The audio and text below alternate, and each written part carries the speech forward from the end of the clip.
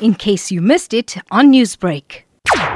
Feeding monkeys by hand only happens when the monkeys are relatively familiar with the people. However, monkeys are very intelligent and they can discern the difference between an adult and a child. If monkeys are being fed by you in your garden and your child happens to walk out with a sandwich or a piece of cake or an ice cream or a sweet, those monkeys might run up and grab that out of the kid's hand. So they then become familiar with taking food from hands in your garden. They might take a chance with, say, the children in the neighbor's yard or the children at a school. And that is why we say to people, don't familiarize monkeys with humans. Now, if someone is interested, what would be the best way then to feed monkeys? If you want to feed them, then know that the monkeys are going to be at a certain place more or less at a particular time. Leave out the food for them. I'll give you a good example. This morning, we were sitting on our little veranda having coffee and rusks, and our local troop of monkeys arrived. And what we do is we walk out there with the food, and we distribute it over a distance of about 30 meters in the flower beds, along the edge of the bottom of the wall, on the driveway,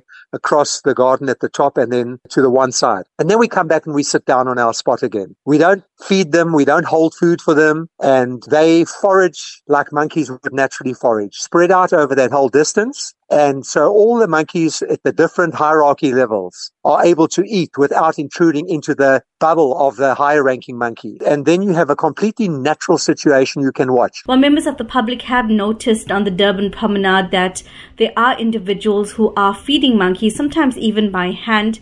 What is your advice around that, particularly considering how busy that area is? The people who are feeding the monkeys in a public place need to make sure of a covering. Firstly, that they're off a well-used pathway, and they shouldn't be feeding where you've got lots of people walking up and down, like especially on the Durban beachfront, there's tourists, etc. Those monkeys can actually be fed elsewhere, behind the bush, on the beach side, even along the edge of the vegetation. The monkeys don't care where they get fed, as long as they get fed. And feeding the monkeys on the beachfront is not a bad thing. Those ladies who feed those monkeys are helping those monkeys survive, because they used to forage in that entire area where is now the casino, that entire area where Kings Park swimming pool is, where the roads are, where the casino parking area is. That's where they used to forage, and that has been totally decimated. So they've got that little strip of bush running along the beach, and on top of that, there are people living in those bushes or close to them.